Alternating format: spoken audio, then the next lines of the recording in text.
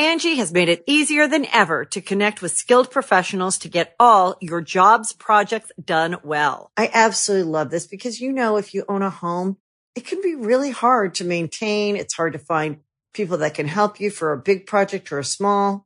Well, whether it's in everyday maintenance and repairs or making dream projects a reality, it can be hard just to know where to start. But now all you need to do is Angie that and find a skilled local pro who will deliver the quality and expertise you need. Angie has over 20 years of home service experience, and they've combined it with new tools to simplify the whole process. Bring them your project online or with the Angie app, answer a few questions, and Angie can handle the rest from start to finish. Or help you compare quotes from multiple pros and connect instantly, which means you can take care of just about any home project in just a few taps. Because when it comes to getting the most out of your home, you can do this when you Angie that. Download the free Angie mobile app today or visit Angie.com. That's ANGI.com.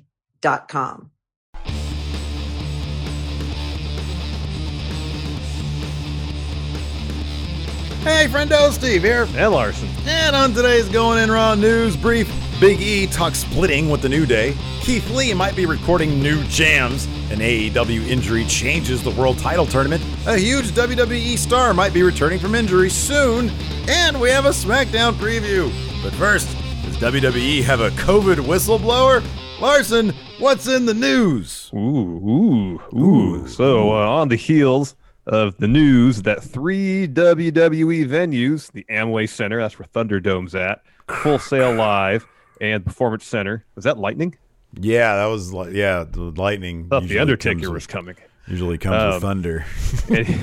There's a storm coming through, huh? Yeah. Anyways, all 3 of those venues are being investigated by a Orange County strike team. Oh, strike team. As potential COVID hotspots. Then yesterday, Wrestling Inc. reported that, quote, they have, quote, learned that it is internally believed that several trainees from the Performance Center and or NXT talent made formal complaints about daily operations and protocols not being followed. So let's rewind a couple of weeks before we continue with Wrestling Inc.'s report. So a couple weeks ago, Fightful Select reported that some NXT talents told them, I believe Fightful Select, if I read the Fightful Select article correctly, which you should read Fightful Select articles as well. They're great. Because they're great. Yeah. Anyways, Fightful Select was told that talents, quote, expressed their discomfort with training, with multiple citing the number of COVID truthers. Oh, dear. On the NXT roster that just don't take the situation seriously. So Wrestling Inc. continued that while, quote, WWE can't control how talent live their lives outside of WWE as much as they probably want to. The company, yeah. The company does want, quote, everyone to be proactive in following protocols when it comes to attending large events and to be conscious about what they are posting on social media. Things such as pictures of talent being unmasked in large gatherings, especially indoors, that could lead one to believe that they were acting in an unsafe manner, are all the things the company wants talent to be aware of before posting. So they want the optics to be good. Hey, we're wearing a mask in a public setting, not, hey, talent, you should actually wear a mask in a public setting. I have a better idea. Maybe just ask that they wear masks in public settings. People. So good. Hey, you know what though? Good for the people that have a brain and are ratting this out. I'm sorry. This is their health, their lives, their livelihoods that they are depending on, and it shouldn't be to the people who actually know what they're doing. These Performance Center recruits to be handling this business. This should be the WWE handling this business. There's no room for this bullshit in this day and age. Nope. So, nope. And it's not just the livelihood and health and safety of the performers in the Performance Center.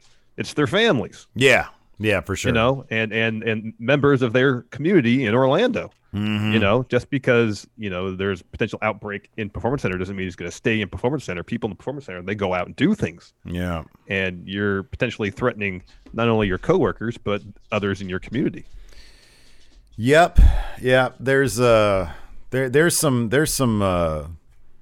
some weeds that need to be pulled in WWE, man. I'm just going to say that. Anyways, let's talk about this. Big E, he's terrific. Oh, yeah. And he had, we were curious about this when the New Day were split, what the situation would be in terms of them finding out how they found out. Historically, when a draft occurs and acts are split up or they're moved, or something happens that could drastically alter a storyline, their careers, basically.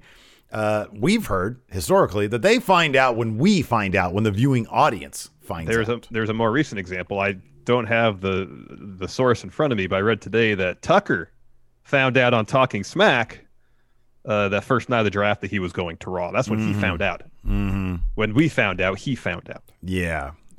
So Big E did an interview with Fox Sports and spoke about when the New Day were informed that they would be splitting up. He said this: "We probably got 2 days in advance, which I think a lot of it was to ensure that we didn't show up to work. And if we heard the news then, I assume that people just imagined that we'd be tearing up the halls, knocking down doors, crying in public, fits of rage. So I feel like they decided, hey, let's give them a couple of days to simmer down at home before we actually had to do this on TV." He continues, "Initially, obviously, we were not pleased. I'd heard some rumors maybe a month prior that it was something being discussed, but I'd heard rumors for years that we're going to be broken up, so that one of us is going to turn on the other, and we've been able to weather a lot of these storms. But it felt like there was more momentum towards some kind of a split.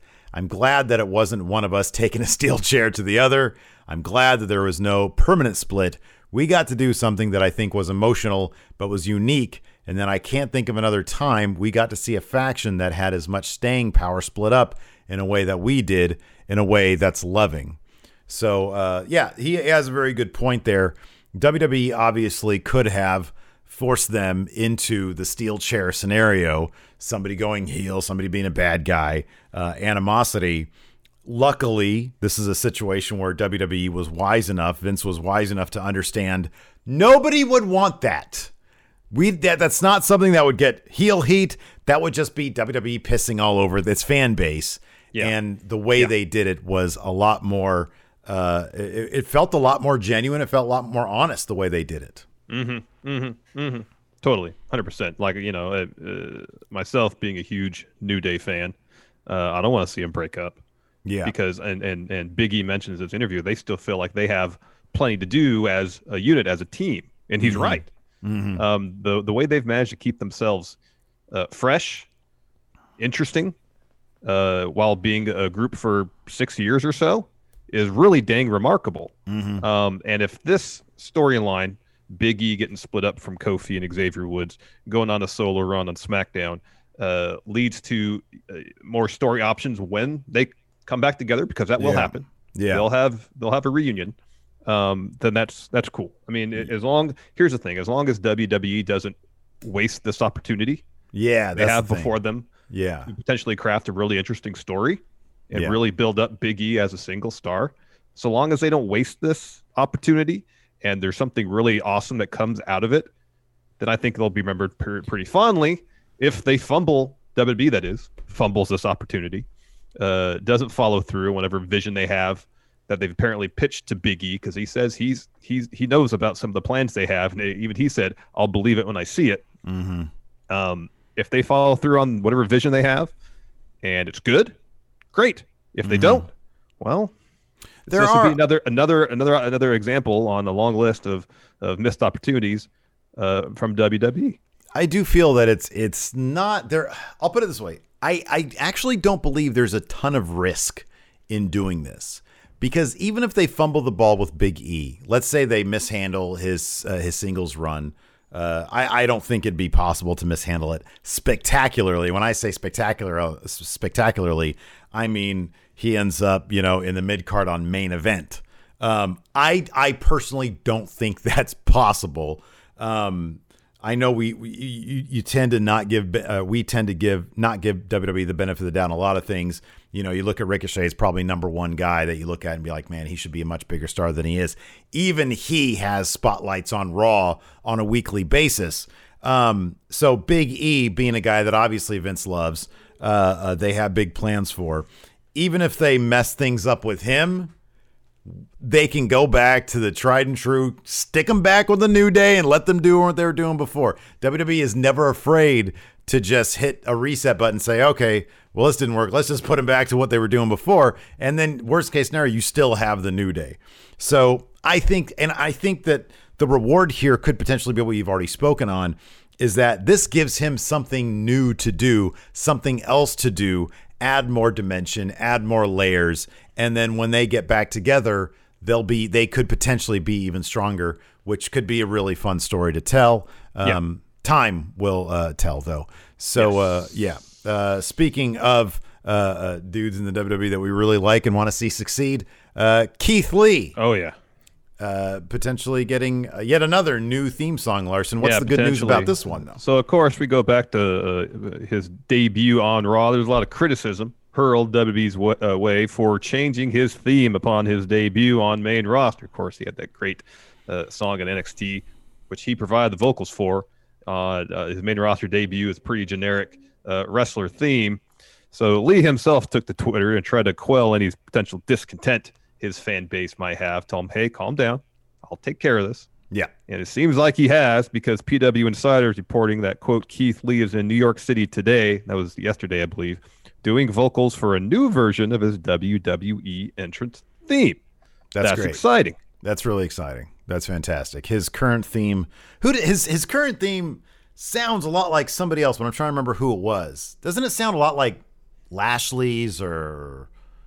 It sounds like generic wrestling theme. It sounds like generic number 16 on one of the video games. That's what it sounds like. Which is basically Lashley's, but I've just come to associate Lashley with that theme so much that I'm good with it. But if you go from... And I honestly did not mind that much, simply because... I understand the outrage, if you will, although I think people are just miffed and not outraged.